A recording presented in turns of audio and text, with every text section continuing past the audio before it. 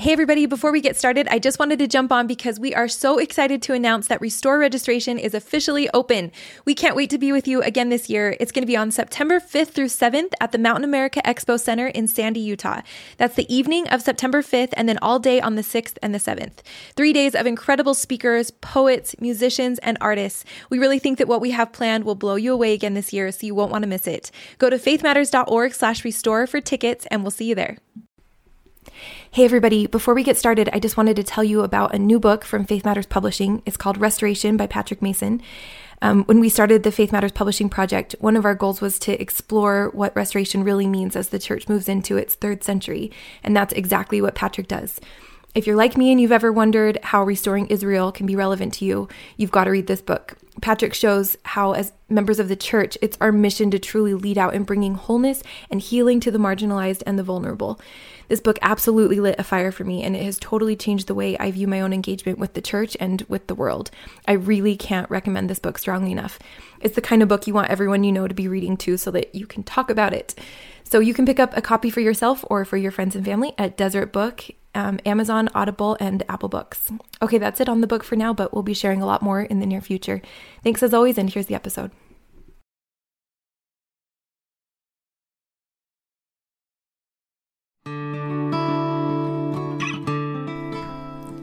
Welcome to the Faith Matters podcast. In this candid conversation with Dr. Valerie Hudson, we explore several questions. What is our relationship with Heavenly Mother? In what sense do women exude priesthood power? What role, if any, does patriarchy have in a marriage? And what is women's unique role in our faith and the theology of embodiment? Valerie is a distinguished professor of international relations at Texas A&M University and an influential writer and thinker in the Latter-day Saint community. Valerie is viewed by many feminists as a defender of traditional gender roles, but she shows in this conversation why she defies categorization, as she argues for a very distinct feminism rooted in her Latter-day Saint theology and experience. We offer this episode as a window into the kinds of conversations happening broadly among women in the church today.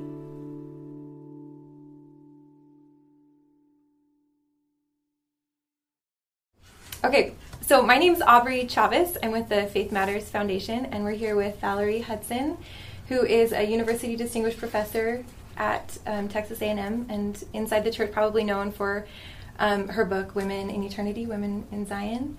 And then I also have Lindsay Broadbent and Cami Frost, and we're here to just have a discussion about women and all things women in the church.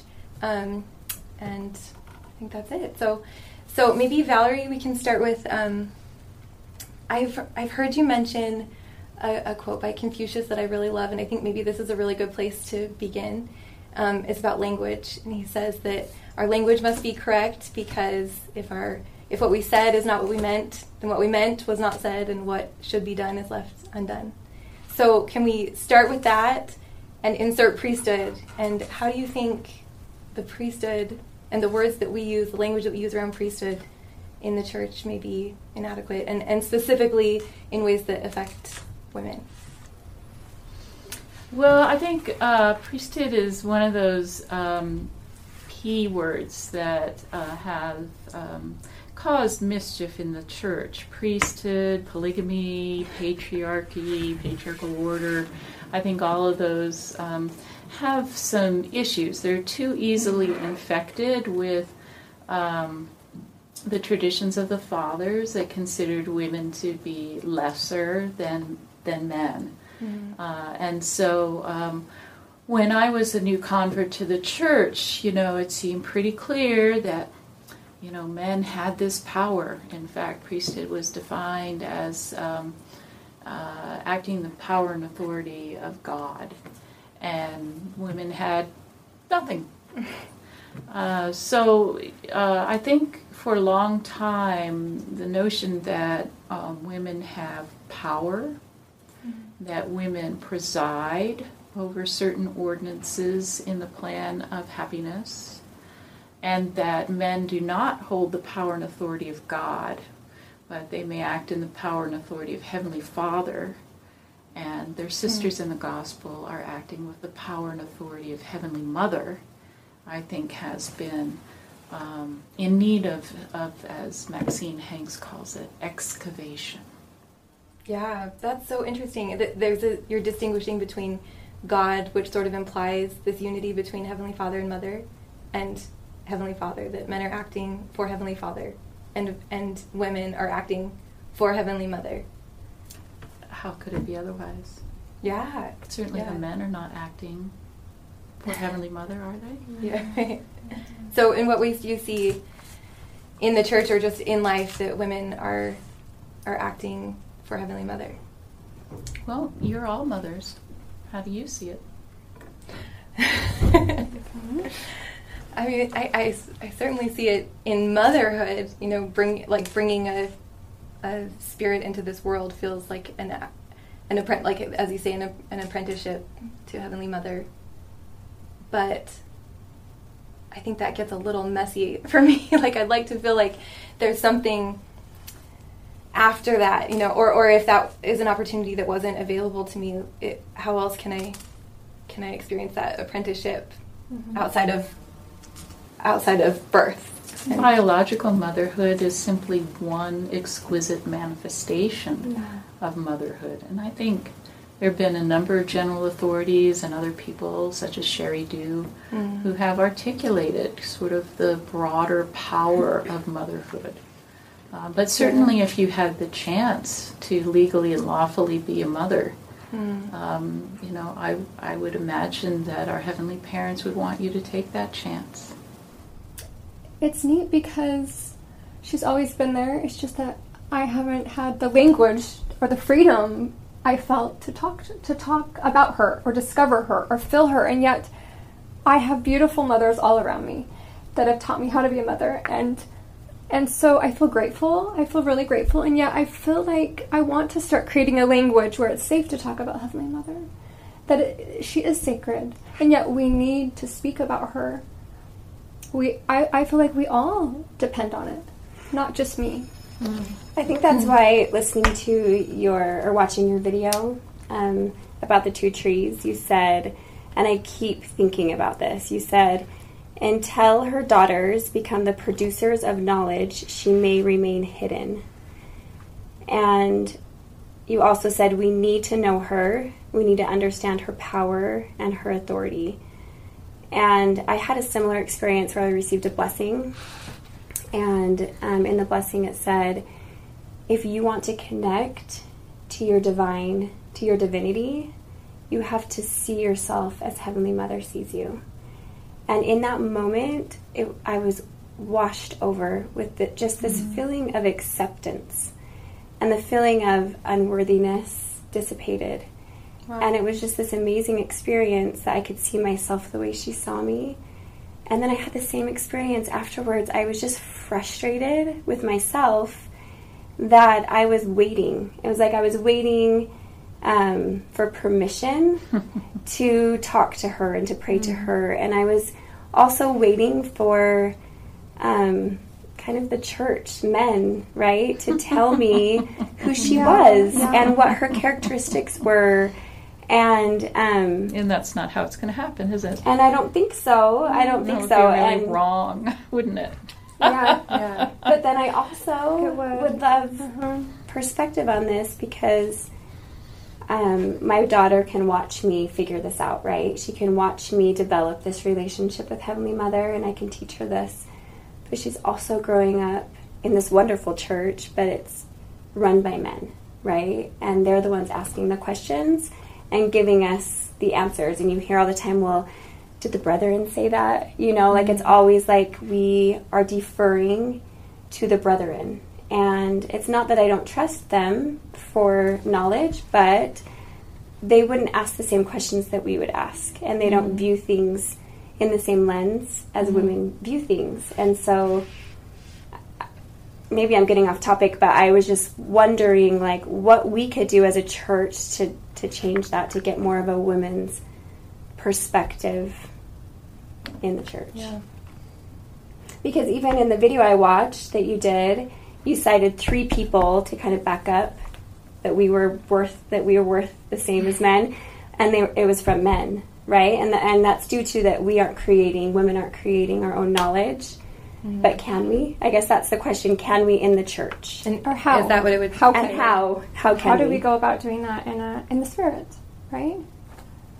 What do you think about that? Oh, well, for years I've suggested that women need to create their own language. There are things that women feel that no man has ever felt. Yeah. All right? How you feel when you bring that baby close and your breasts fill with milk. No man has experienced that. We need a word for that. We also, there are plenty of other experiences I think that women have that are related to their bodies especially, but also related to their unique position in the family that I think are absolutely worthy of having names. And yet we women have been mute. We have waited for men to name our experiences. And of course, since they don't know our experiences, They're never going to they're name never them. going to name them. And do you think maybe this, I love the idea that at the very core of our doctrine that we really believe in equality. So do you think that our misunderstanding or our loss of Heavenly Mother, I feel like it's a lot. I feel like it's a loss in the sense that we just don't talk about her. We have this understanding that it's too special, like you said, and she's not in lessons and occasionally in Oh My Father, the song, and that just feels like nothing to me usually. And so do you think that is just cultural, that the Restoration was born out of this very like patriarchal, in the most worldly sense of the word, society, and we've just sort of let that continue, or what do you? Yeah, is it just tradition, or how did we lose? Well, I think there's a number of things to be said about that. One is you've got to remember that the church came forth in the Americas of the early 1800s, and oh my gosh, there were some respects in which America was actually a little bit ahead of the curve. For example, women in New Jersey could hold property in their own name before the Constitution deprived them of that right. So, I guess you could argue if Heavenly Father and Heavenly Mother were looking over the entire world in 1830, maybe you'd pick America as the place where their daughters were treated or had the potential to be treated or have the most rights. But it was a deeply patriarchal culture nonetheless. Yeah. So I think it's kind of mixed, but I think we're coming to an age where the loss, or at least the hiddenness of our Heavenly Mother, hurts us very, very badly. For example, we talk about, or at least my colleague Ralph Hancock talks about the natural family, a man and a woman and children, right? Well, to the extent that we hide Heavenly Mother, we don't have a natural family. And how do you defend the natural family unless you have a natural family to pattern your family after, which is the divine family?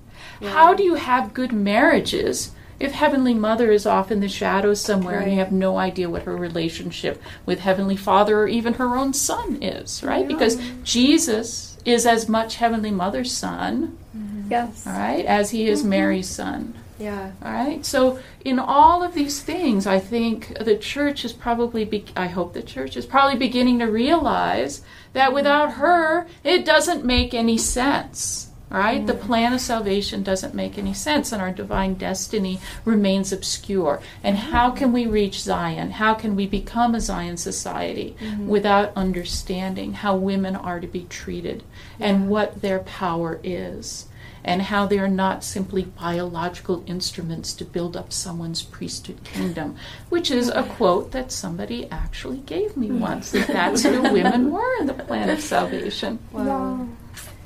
So what does that actually look like? I mean, I love the idea of language. Like, we need a real word to describe these things that a man has never experienced. But what else within the church can we do to make Heavenly Mother more visible without seeming to be too radical? I hate that radical is the word that comes to mind, but I feel like I'm breaking rules by talking about her at church. Well, I think you should ask yourself why you feel that way. And once you have an answer, I think you should take it all and throw it right in the trash can. Because the only way this is going to happen is not when a man comes to you and says, Lindsay, it's okay by me if you talk about Heavenly Mother. It's got to be we women, as the rushing waters of the Mississippi talking about Heavenly Mother and refusing to shut up. Yeah. It's teaching our daughters who their mother in heaven is. It's patterning our marriage over how we believe the marriage between Heavenly Mother and Heavenly Father are. It's teaching how incredible Eve is, that she really was the bravest and most faithful of all women. In fact, one of my daughters is named Eve for that very reason. Yeah. So it's time to create new traditions. Yeah. Right? It's time to question the silence about Heavenly Mother. Right? And I've simply said to people, look, there's absolutely nothing that says that we can't talk about her. There is no doctrine that says that we can't talk about her. Or to her. And to her. And you know, President Hinckley said we shouldn't pray to her, so I say, Dear Heavenly Father, and I know Heavenly Mother is right by you, so I'd like to talk to both of you. Right? So, you know, I think it's important to suggest that it's critical for women to have a relationship with their mother. Who are they patterning their lives after? Who are they trying to be like one day? They've got to have something, otherwise you feel lost. Right? You feel lost, as if women really aren't a major part of the plan of the great plan of happiness that goes on forever and ever and ever. Right, and just acknowledging that it's there, that it's in our theology. That, you know, I think that's a gem of our Mormonism, that we believe in this union. We have the most revolutionary and feminist doctrine of any religion on the face of the earth. And what we've done with it is simply pathetic. You know, in terms of bringing Heavenly Mother to light, bringing the power of her daughters to light, making sure that the voice of women is heard. I mean, think about who are considered to be kind of, you know, the public intellectuals, right, who write deep books about Mormon doctrine. Aren't they mostly men? So what prevents us from writing deep, thoughtful books about Mormon theology? Why isn't one of us writing a book on the theology of the body?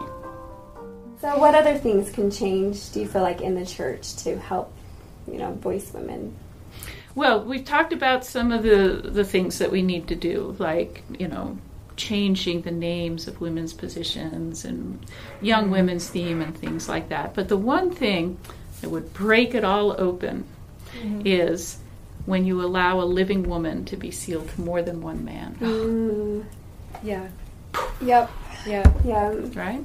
So much heartache, so much sorrow, so many tears, so many feelings of how is it that women even live in the celestial kingdom. Right? The minute, I mean, we currently allow dead women to be sealed to more than one man, but we don't allow live women. And it's sort of implied that they'll choose, right? It's I mean, implied that they'll choose. There's this imperative. It's It'll all work it's not doctrine. Okay, yeah. It's not doctrine. It's a teaching. But right, I mean, if we're so comfortable saying that it will work out, like why not let women have that here for peace right now? Right? I think that opens it all up in a way that would be so healing for women. Plus, I love the energy of we don't know everything, but it's going to be okay.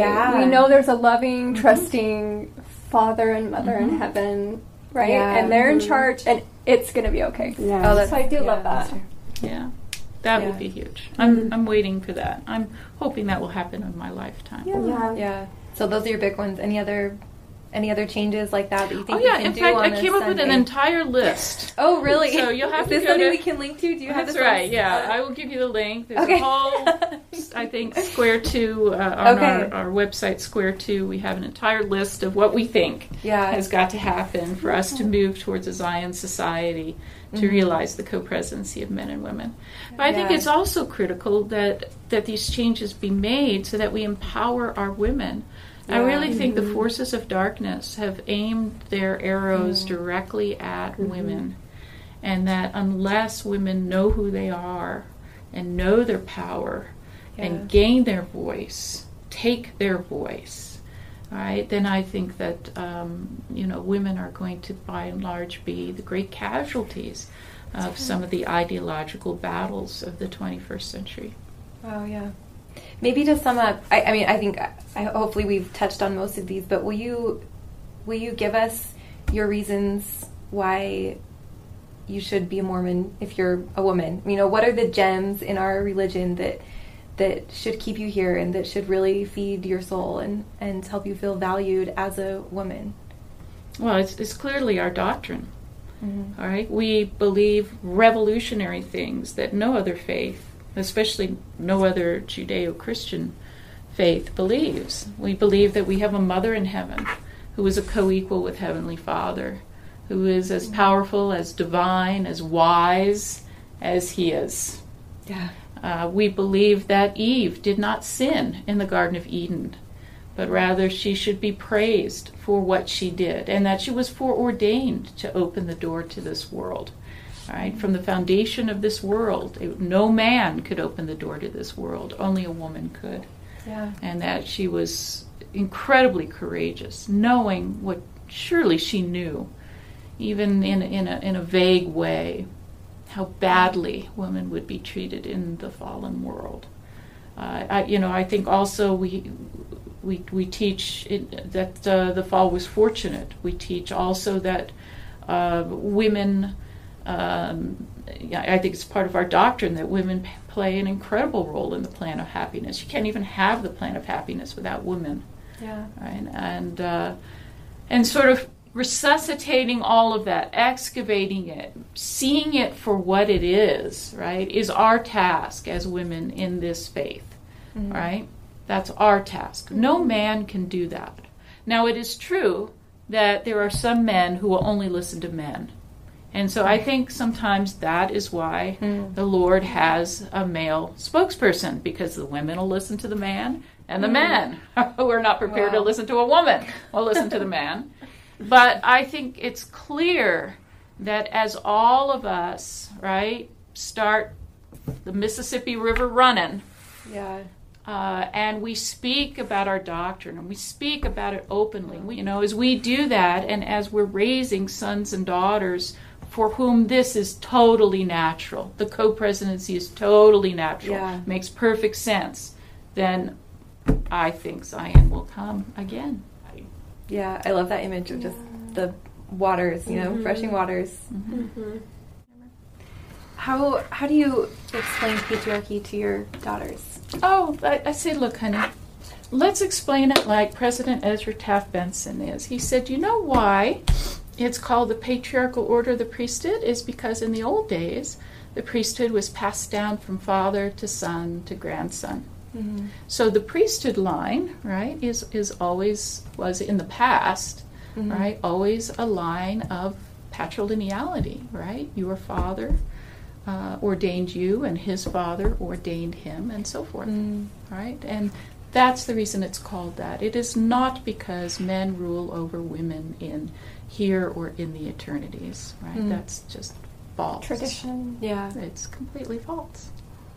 So I feel like my understanding of patriarchy up till now, I've always looked at patriarchy as the reason for any what I perceive as inequality in the church with leadership or just decision-making power.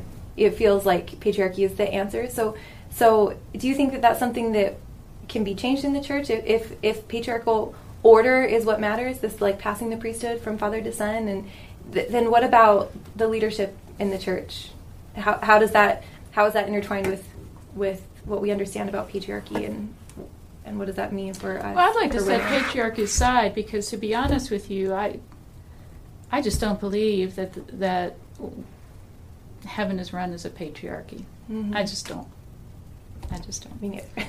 And our homes, or at least my home, is not run as a patriarchy. I hope your homes are not run as a patriarchy. In fact, as conservative a leader as President James E. Faust said that, patriarchy and matriarchy, right, rule together in the home, right? In a sense, there's a patriarchal representative and there's a matriarchal representative in the home. So I hope your marriages are based on that kind of equality, right? Equal respect, equal love, equal deference, equal power, right? Equal responsibility, all of these things. Yeah. So I want to set that aside and say, what I'd like to understand is how we can more fully instantiate that co-presidency that we know is divine. Yeah. We can do it in our homes. Is there some reason that we cannot bring that divine co-presidency more into the church? Yeah. So Nyland McBain and I, a few years ago, on Square 2, we did a survey about the naming of women's positions in the church. And of course, I think, as you know, probably the worst example is mission president and mission president's wife. And you're like, Yeah. It's the worst. I was actually just I don't even know if I should name it, but I was somewhere, and I met the mission president, and I said, "Oh, you must be the mission president's wife," and I gave her a hug, and I said, "I hate that I just called you that. I hate that." And she said, "Oh, I'm just the mission president. I just say we're the mission president." Wow. I thought, That's right. amazing. There you go. That's so great. They that helps. she's- For example, in the young women's theme, the first line is what? We are daughters of our Heavenly Father. And Who it loves should us be- as we love him. Shouldn't it be we're daughters of Yeah. our heavenly parents Yes. who love us as we love them? Yeah. What a tiny little tweak, and yet look at what it would open up for our young women. Yeah. Right. That seems cosmetic, but it would be such a huge shift. Huge shift. Yeah. Right, huge shift. So I think a deeper understanding. We know that, I'm assuming that the marriages of our apostles and our first presidency are all good marriages. In that case, we need to bring more of that unity, that co-presidency into the church. Now, I'm not saying that there is no room for a distinctive male-only role, Yeah, and I think it's Right. okay. It's Yeah. okay to have that. but Yeah. we've got to see that whole We need picture. women. 2 trees, 2 people, 2 Two stewardships, 2 gifts given, 2 gifts received, 2 hearkenings, right? Yeah. When you Yeah, see I love that, the 2 hearkenings. then the Changes sting it. kind of goes away, Yeah. right? It does change And that it. co-presidency comes back into view, and that's Yeah. what we need to heal. We have to have that. Yeah, and for us I to feel. appreciate Yeah. like seeing the spiritual evolution that's come about from, when we were talking about 1880, the difference of now. I mean, what a gift that we Huge. get to be raising our daughters in 2019. Oh my gosh! When I was here at BYU, even when at Texas A&M, I kind of had this side cottage industry. I wasn't paid or anything, but I would get these phone calls from people I didn't even know, and they'd be like, "My daughter's taking out her endowments next week. Can you talk to her before then?" Right? Or I'd get the Yeah. worst phone call. "My daughter went to the temple last week for the first time. Can you talk to her? She Wow. wants to leave the church." Wow. Right. So I'm giving all of these talks about no, you can't see it this way. Yeah. 2 Yeah. trees, the whole 9 yards. I don't have to give that talk ever again. Amen. Yeah. Ever again. I am so What a thrilled. gift. I know. What a huge step forward. But Yeah. what's important is it was true all along. Yeah. All right? Yeah. The changes to the temple ceremony that you see right now, Yeah. they're not just true in Yeah. 2019. Yeah. They were true in 2000. They were true in 1950. Yeah. Right? So we're just getting closer to the truth and throwing away error. Yeah. And it maybe would have happened a little bit faster if women were more engaged. Mm. Right? Yeah. If we were the ones kind of asking the questions that they aren't Even asking. agitating. Yeah. Mhm. Do you think that is our role, to be agitating and I don't What- use the word how do you agitating. wait? Okay, what's a little bit less than agitating? But how do you wait for further light and knowledge? I kind of don't like that phrase because it to me implies just like be quiet and just sit and wait, and they'll tell you when it's allowed. Or I feel like that leaves me like very powerless. Well, it's kind of like you can't pray to Heavenly Mother. Like you're kind of doing it in a roundabout way, but why can't we Yeah. talk with her? Well, I think that's a good question. And I've resolved it to myself that there is a Godhead, that Yeah. fallen world Godheads, are probably all male. And that you have to go through them to get to Heavenly Mother. But that's simply my feeling. But Okay. I have absolutely felt her touch. I have felt her directly communicate with me. Yeah. There may be certain things about which women have greater knowledge. I think certainly a theology of the body would be one of those, since women preside over the ordinances of embodiment, the priestesshood ordinances of embodiment. There may be certain things that men may be better able to do in the kingdom of God than we are. So I'm certainly not a person who believes that equality is identity. I've never been one of those people who believes that. But I do believe that men and women stand before each other and before God, our heavenly parents, as equals. And that the power of women is not one whit less than the power of men, even though their power may be displayed and used differently. And what are you referring to specifically with the women presiding over the embodiment? What did you say exactly? Are you talking about giving birth? Well, we know that the word ordinance means a physical act with deep spiritual meaning. Okay. So certainly pregnancy, childbirth, lactation are all ordinances of the gospel. They cannot be otherwise. They are clearly the priestesshood ordinances presided over by women. So I think, at some point I hope that we recognize this. We often think that our priestesshood is for some future time period. That's ridiculous. We do the work of our Heavenly Mother, the High Priestess, right here on this earth. With my own daughters, I've actually tried to make it tangible, because you know how much children love things that are tangible. But actually I've made my daughters necklaces that take them on the complete journey of womanhood, all the way from unorganized spirit to goddess, and every last stage in between. So we go over those once a year on their birthday, and they have cards that show what every single bead is and what it means in their life. Wow. And in fact, when I said, I want to take one of your necklaces down, my daughter said, okay, let me remember where I am. I'm right there, right, Mom? And what's that? What's this little red bead? And that is after they have had the door of their body opened by Heavenly Mother. This is the key that opens the door to heaven through their body. So that is their, let me see, I think that's their disciple bead. Yes, their apprentice bead. Oh, wow. Their apprentice bead. Oh my gosh, what? And where did you discover this? Oh, I made it up. This just came to you? Yeah, She that's what we created her have own to knowledge. do. Our own So language, awesome. right? This is creating a language whereby we can talk about it. I said, now where am I? And they're like, you're right here. Your key has been returned to Heavenly Mother. You don't menstruate anymore.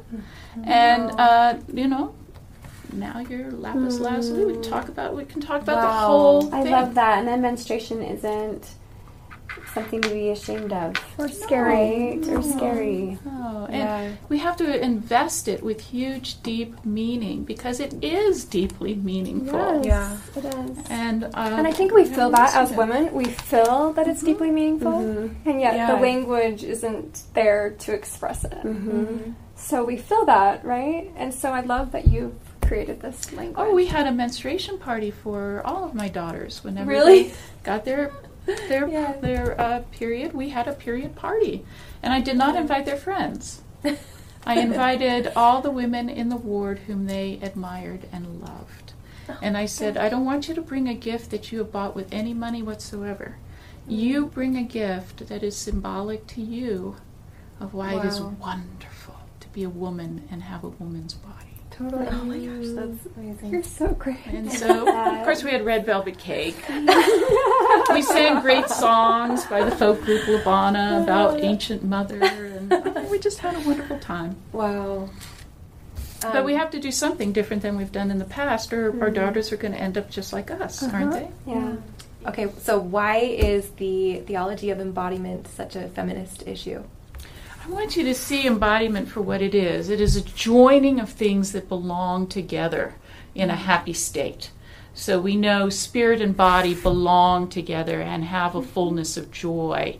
And notice how integral women's power is to that joining. But also, think about other joinings that are so important. Man to woman, all right? Woman to child, love and sex, all right? Think of all the things that women would seek to join together, okay? Now, I want you to consider that a lot of what women have suffered from, and the attacks that Satan makes, I think, is to alienate, all right? Break apart love and sex, break apart men and women, and now break apart spirit and body. So what does that look like for us? Like, how do we show joining, and show that that's something we value in our church and individually? How do we honor that?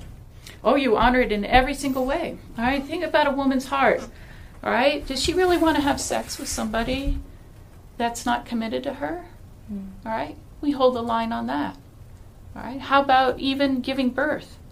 All right, if your body is capable of giving birth, should you give birth yourself and not hire a poor surrogate, all right, who is literally poorer than you and needs the money, all right, and secondarily is going to bond with that child? Would you exploit a woman in that way? No. All right, there are things that even we do as women that can alienate women from their own bodies. Yeah. Thank you so much, Valerie, Hudson, and we'll link to your Two Trees talk from Fair and anything else that we may have referenced without explaining here. You bet. Here. You bet. Here. You bet.